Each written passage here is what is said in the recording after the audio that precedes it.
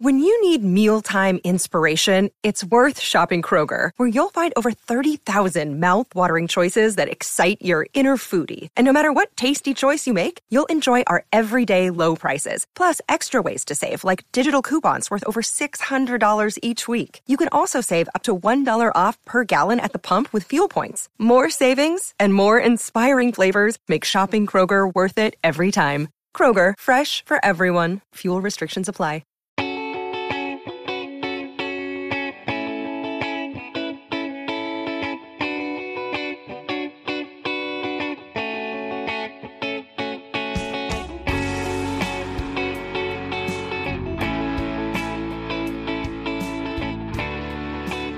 Welcome to another episode of Purple Insider, a very special episode as we welcome in the Great Dane, one of the all-time great kickers and a Pro Football Hall of Famer, Morten Andersen. What is up, Morten? How are you? Following NFL football, a lot of things going on, and the Vikings, big win, ugly win, but nevertheless a good win, right? You're right about that. Mike Zimmer would certainly take it. So I want to start off, and there's so many things I want to ask you, including playing for the Vikings, kickers, kicker mentality, all that. But I have to ask you about your podcast and what it's been like for you getting into podcasting. You're doing a lot of really cool interviews. Your podcast is Great Dane Nation, which I've just started listening to. So tell me about being a podcaster, man.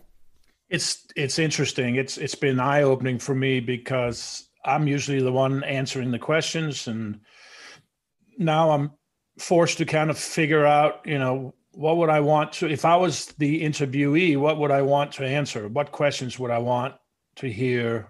Do I want the layups? Do I want the easy ones? Or can we dig a little deeper? And I think what I've kind of found out is that because I know all these guys, either played with them, against them, or they're Hall of Fame brothers, or, when you play for 25 years, you pretty much have seen it, everybody.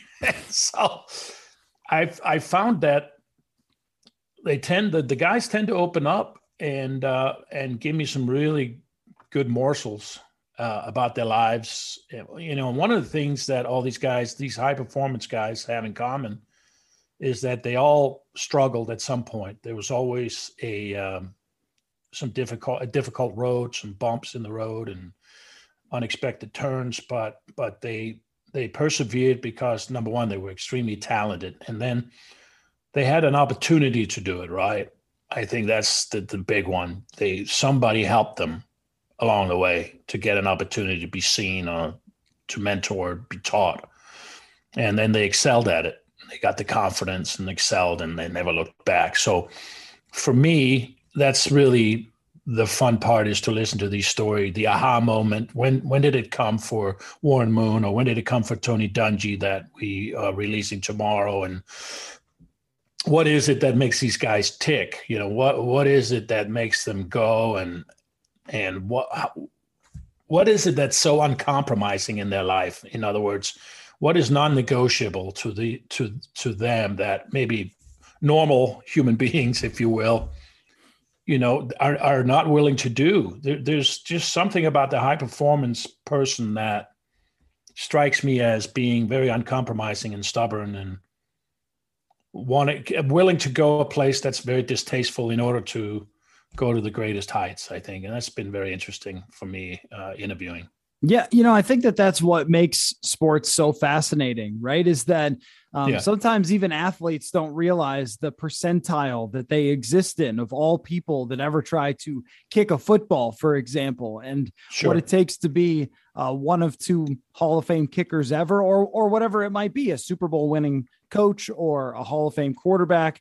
That I think that sometimes they don't, while they're in it, they don't recognize sort of how special that is, that you have to be. So is there something that you think is kind of pervasive through everyone that you talk to? I mean, I know you said that they go through bumps, but how they overcome those? Is there something that you've sort of taken away?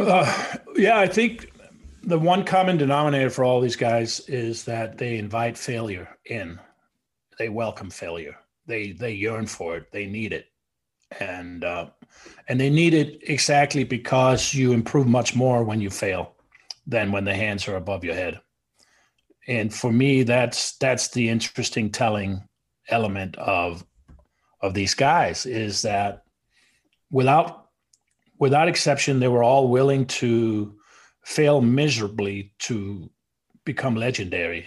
And if you look at the corporate world, entertainment world, science, anybody who's a trailblazer, anybody who's a trendsetter, usually fails miserably or big time before they, succeed.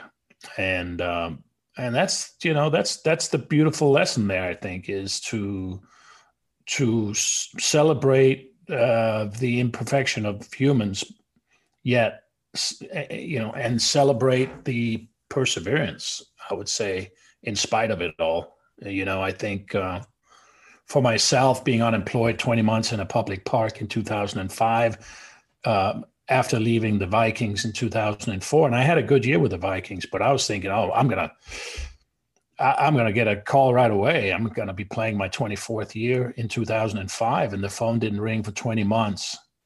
That was disheartening. That was difficult. That was distasteful. That was the world of suck. And people are saying, Morten, you had a good run. Maybe it's time to hang up the cleats. But I was 77 points away from becoming the all-time leading scorer in the history of the game, and that was important to me. So what are you willing to do, and what are you willing to sacrifice to get there and become legendary, right? And it was literally, 20 months in a public park. And when the little leaguers came, I would have to defer the field. I would have my little outfit on. I would have the Kenny Staples shoulder pads. I would have my Vikings jersey on, my Giants helmet on, and my Pro Bowl socks. And I would go out there in this get up and kick footballs, and nobody was watching and nobody cared.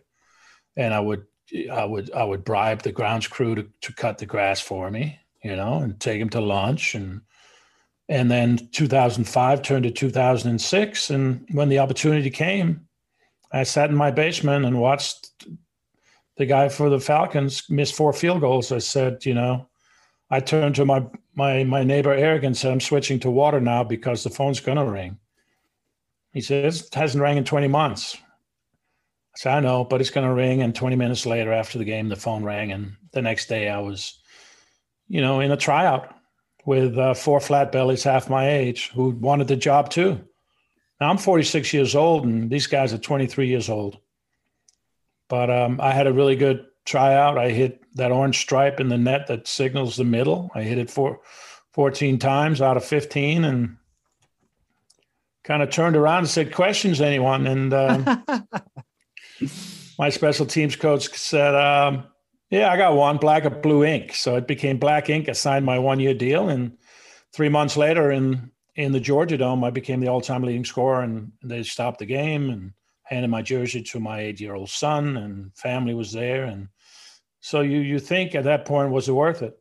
Was it worth it to go through that world of suck for 20 months? And you emphatically answer that by saying, of course it was.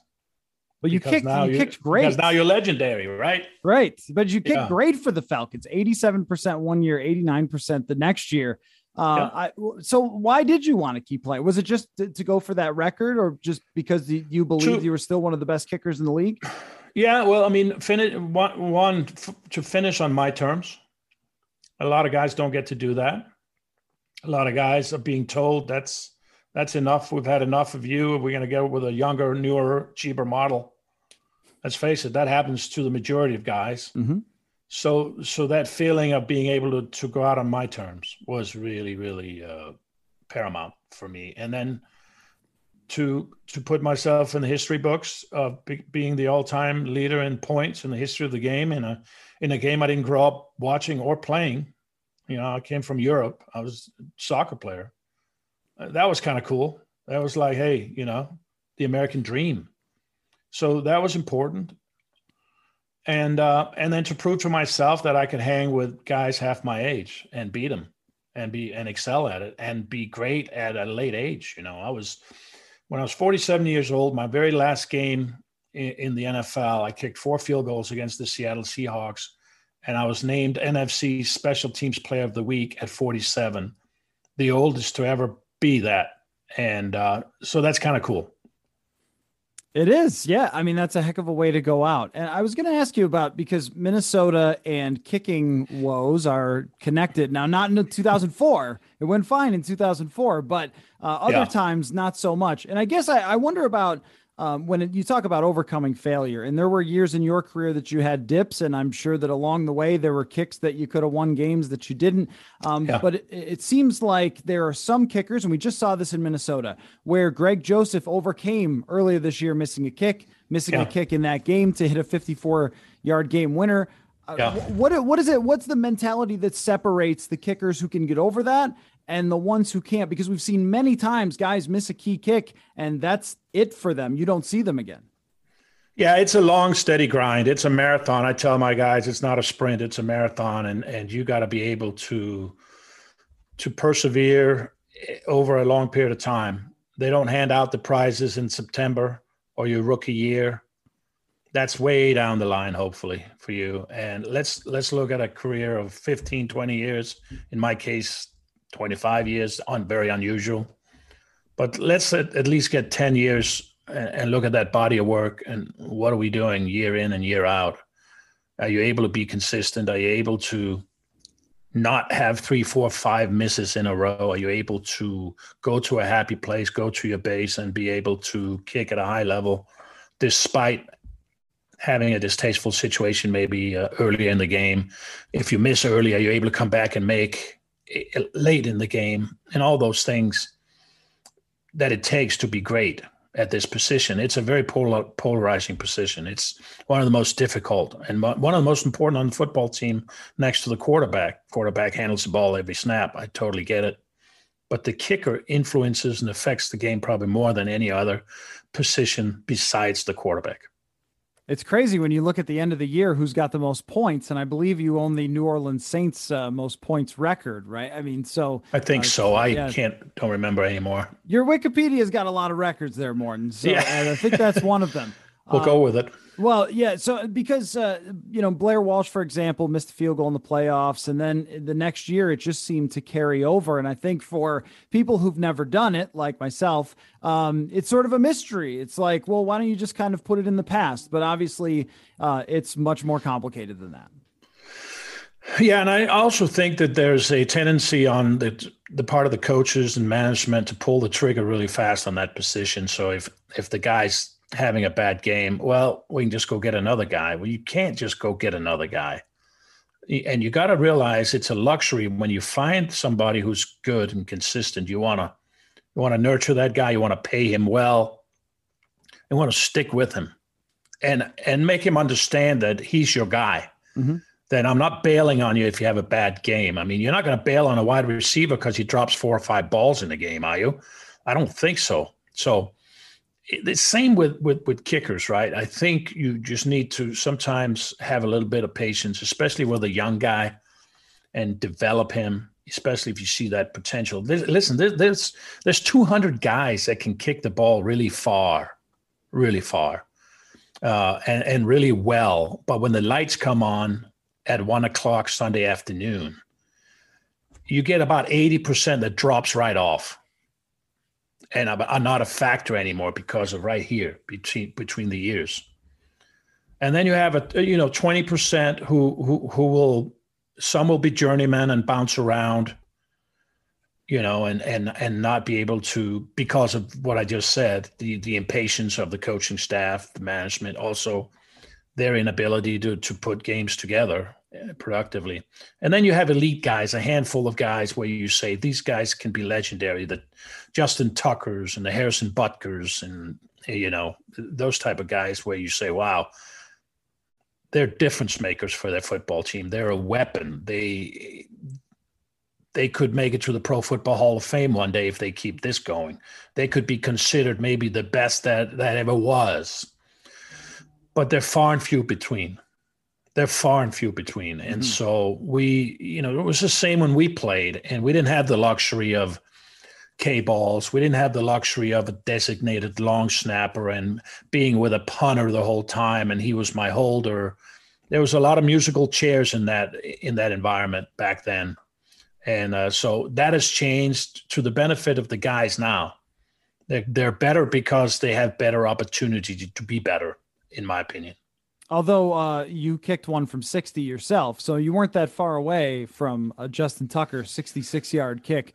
I wanted to ask you to describe to me, because who better to ask, what it's like to trot onto the field for a 54-yard game-winning field goal. I mean, just like what goes through your mind? What is it like lining it up? What is that feeling? You've got a packed house, I mean, just take me through that.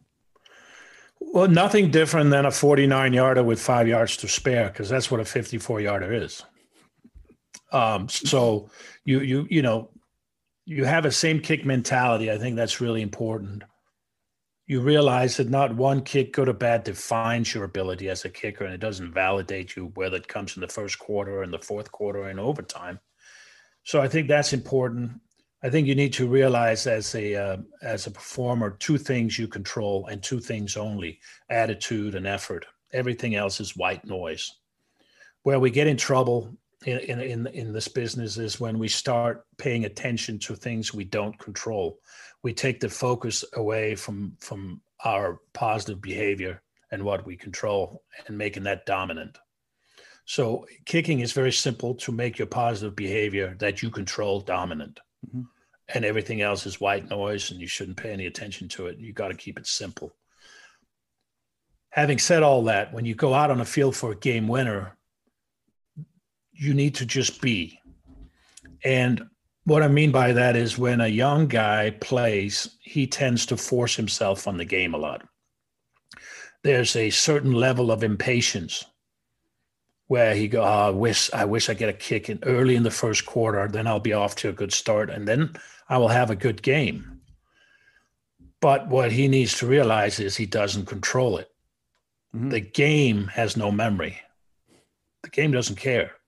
The game will play itself, and what you need to do as a performer is plug yourself into the game when the opportunity comes, and then you need to trust, and then you need to release, and you need to be free and pull the trigger fearlessly. Easier said than done, but that can be trained mentally. That can be trained with a clear mind. And I think a lot of times when guys don't get it done in these perceived pressure situations, and I don't like the word pressure because pressure happens only when your skill set doesn't match the task at hand. Think about that, right? If it's in your wheelhouse, then you should have clarity of mind, and you should be able to freely, with good breathing and a relaxed technique, go through the ball down the target line. But when you can't do that, it's because your mind's cluttered and you're scared. You're scared of failing. Mm-hmm. You're thinking about failing instead of just focusing on two things: effort and attitude, and pulling the trigger and owning your workbench, understanding the moment of truth. Which for a kicker, a moment of truth, when the plant foot hits the ground, that's the moment of truth. Why? You're either right or wrong. Mm-hmm. Right. Once that plant foot hits the ground, it's like a quarterback on a 7-step drop. When that last foot hits the ground and he gets ready to throw, he's either right or wrong. Mm-hmm. Moment of truth. So there's a moments of truths and workbenches in everything and every position that we play. It just happens to be that the kicking position is so visible and so vulnerable and so out there because feedback's immediate. Right. Right. It's immediate. Yeah.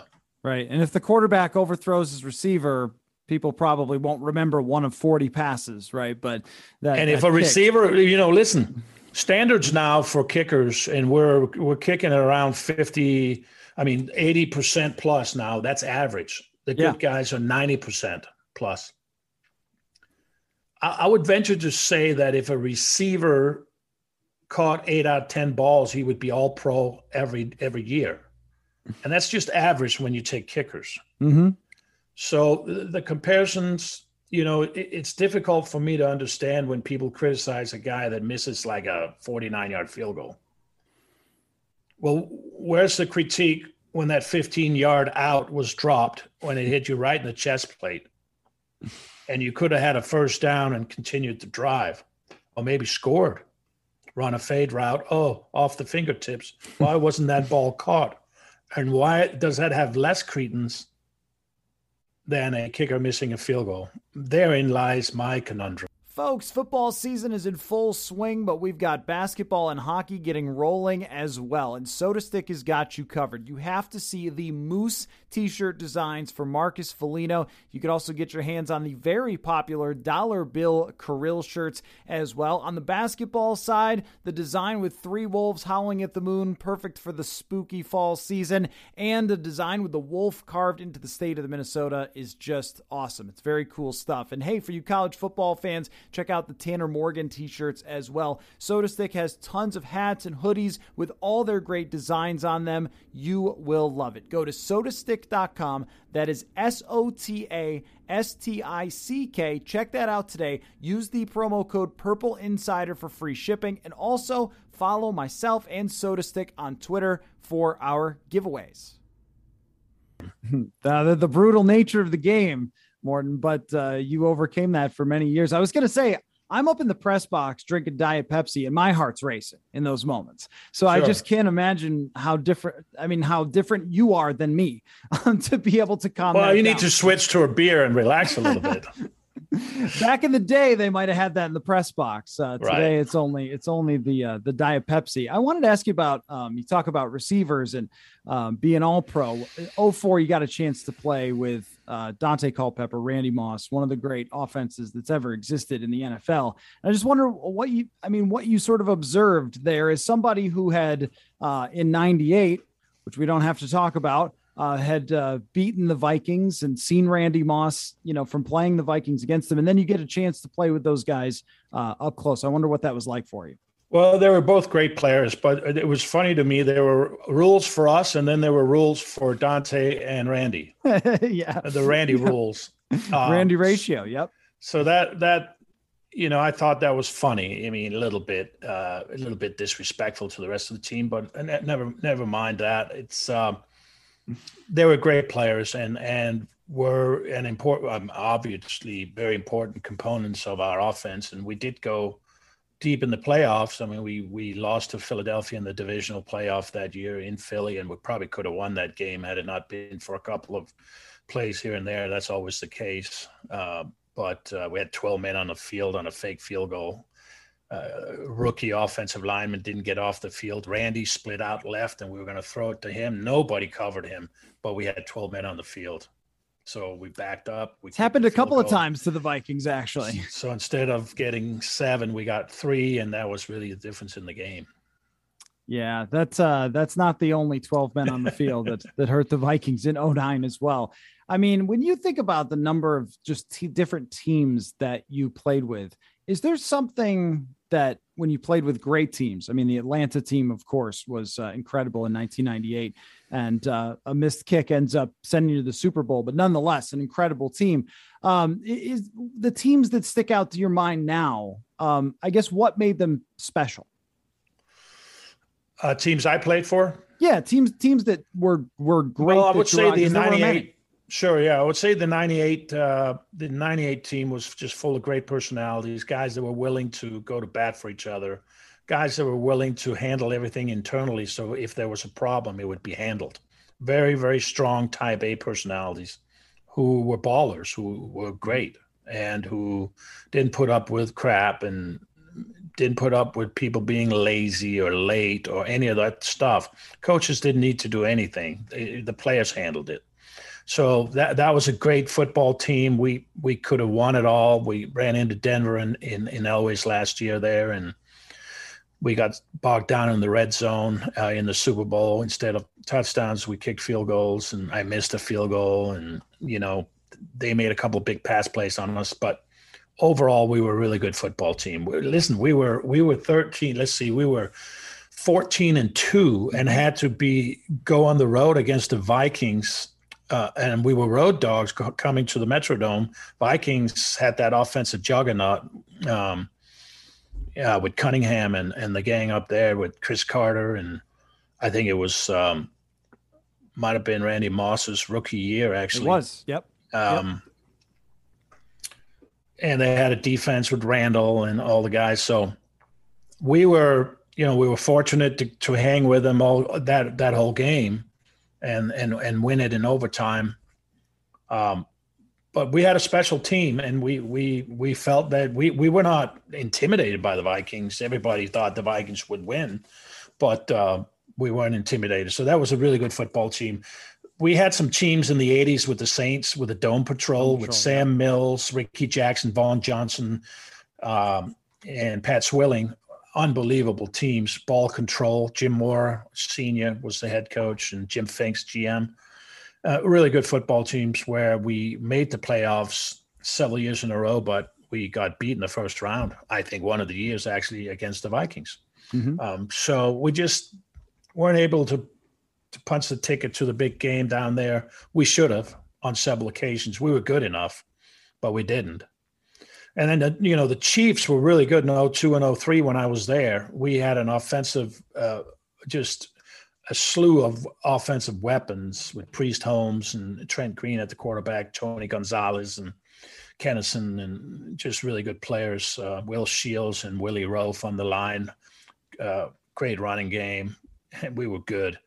We scored points, but again, we got beat by the Colts and Peyton Manning in the playoffs. We had home field advantage. We had a bye, but we still got beat. And so there's a lot of frustration there. Doesn't take away from us being a really good football team. So I've been on great football teams. I've been on some very average ones, and I've been on some really bad ones.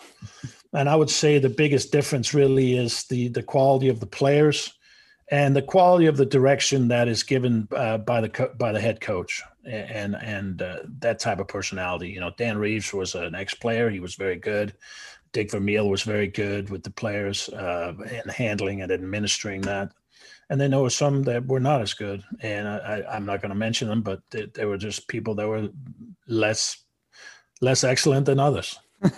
That's a good way to put it. Yeah. It's so interesting when you have a career like that and you start off in the 80s and all the way to basically where the game becomes what it is today. Yeah. That gives you a perspective that very few other humans in the history of football have had. I have two more questions. One of them is kind of funny, but I've always wondered it. And then the other one. Before you do, let me lend some perspective to what you just said. Yeah. I'm one of few players that ever played for the three commissioners, Rozelle, Tagliabue, and Goodell.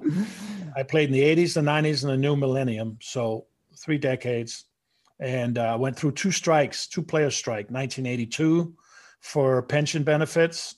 The reason that we have an okay pension now is we went on strike in 82, and the reason that there's player movement, salary cap, and free agency was 1987 and Reggie White and us going on strike in 87. So just wanted to throw that in there. Yeah. I mean, you got to see really the evolution of the game, not only from a perspective of football on the field, but also what it is as a business when you started playing. I mean, it was, I was even thinking about myself, like they used to black out games. Last night I'm watching the game on my computer here and it's just how much that's changed. There's so many teams that you were on that I would love to talk about. I mean, the 95 Falcons with June Jones and Eric Metcalf and Jeff George. I mean, you just got to see up close so many cool ones. But I wanted to ask about your face mask because kickers and face masks, what a bizarre relationship. I mean, you have you have the Matt Barr that was just no kind of face mask, and he used to tackle people.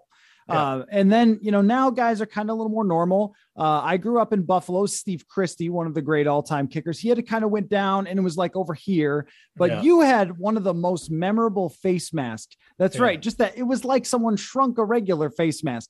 Explain that face mask to me more. Well, it gave me a lot of vision. I wanted, I never liked that. I didn't want to get that nose bar in there because I wanted to make sure I could see clearly, If a fist came in there, so be it. That's collateral damage. So the two was just really to protect the teeth a little bit, the mouth, cheekbone. And I would take that face mask with me everywhere I went, and we would dip it in. So with the Vikings, it would be purple. It was the same one. Oh yeah, it was the same one. Oh, yeah, that's amazing. And we would just change the color. We would just change the color of it. Yeah. I love that. It went with me everywhere, just like my Kenny Stabler shoulder pads.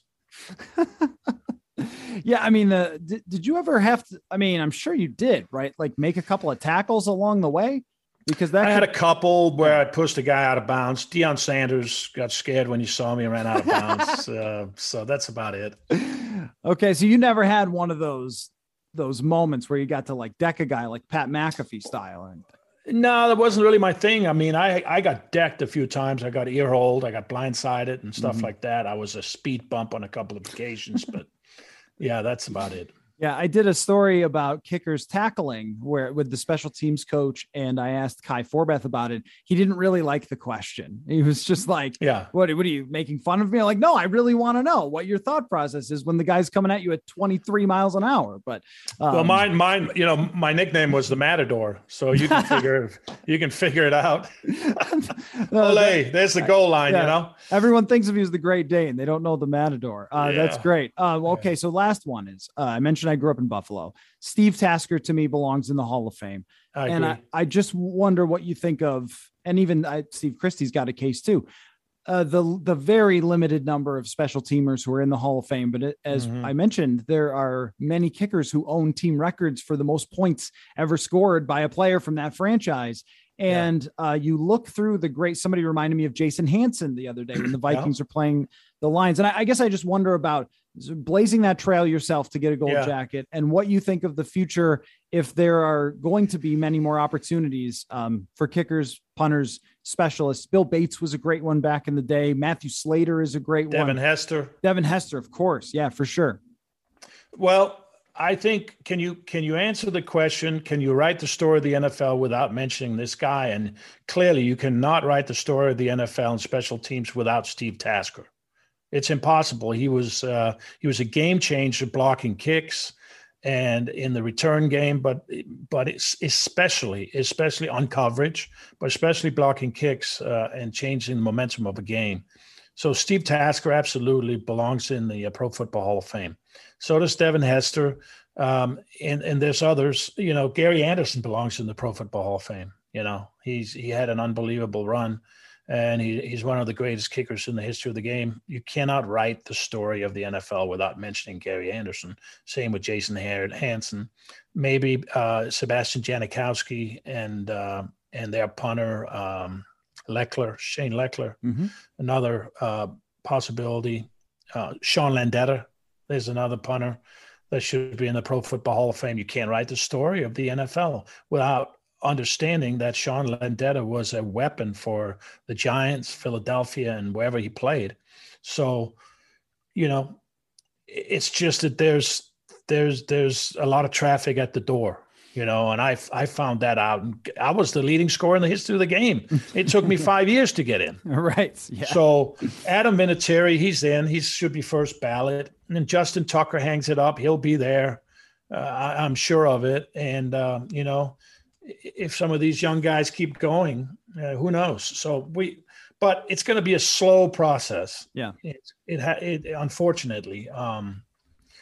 But I hope it changes. I hope we can get more guys in for sure. Yeah, me too. I think that, growing up watching Marv Levy as a coach, he was one that really emphasized special teams. He was one of the first. Him and Dick Vermeil were the two first special teams coaches in the history of the game. Right. So I always sort of looked for that value of those guys and Steve Tasker. I love your comments on him. So, we'll see if it happens. I think if the NFL would be smart to put a lot of guys in at once who've been deserving and have been waiting to sort of open it up. They just did that. Yeah, I know. That's right. They did. And I feel like you need a couple of those because there's just been so many guys backlogged. But anyway, Morten, this has been a super fun conversation. And I love when I can walk away and feel like I learned a lot from my guest. Good. Yeah, no, I did. I mean, I really did. I'm still going to get nervous up in the press box though, when it gets to the fourth quarter, and I'll be shaking my fingers typing my story. So Great Dane Nation is your podcast. And you probably got a decent Rolodex there of guys you can reach out to for your show. So. We've had to date, I think we're 57 episodes in. Tony Dungy gets released tomorrow. We just had Warren Moon on, and we just keep going. Over 35 Pro Football Hall of Famers so far. We've had Bill Murray on, Charles Barkley, and lots of just, influencers and thought leaders. Tony Dungy was riveting, really good conversation. About his leadership model and what he stands for and believes in, and it's an interesting listen if you if you want to learn stuff, that's for sure, from a guy who did it at the highest level and did it the right way. Yeah, and the Minnesota connection there as well with Tony Dungy. So that's right. Honored to have you on. Well, I'm at 2 Hall of Famers. I have Chris Carter and you. So we'll keep on working through our list. But great stuff. I'm really glad we can do it. You are welcome here anytime. And appreciate take care, you, man. Thanks a lot. All right, man. All the best. See you.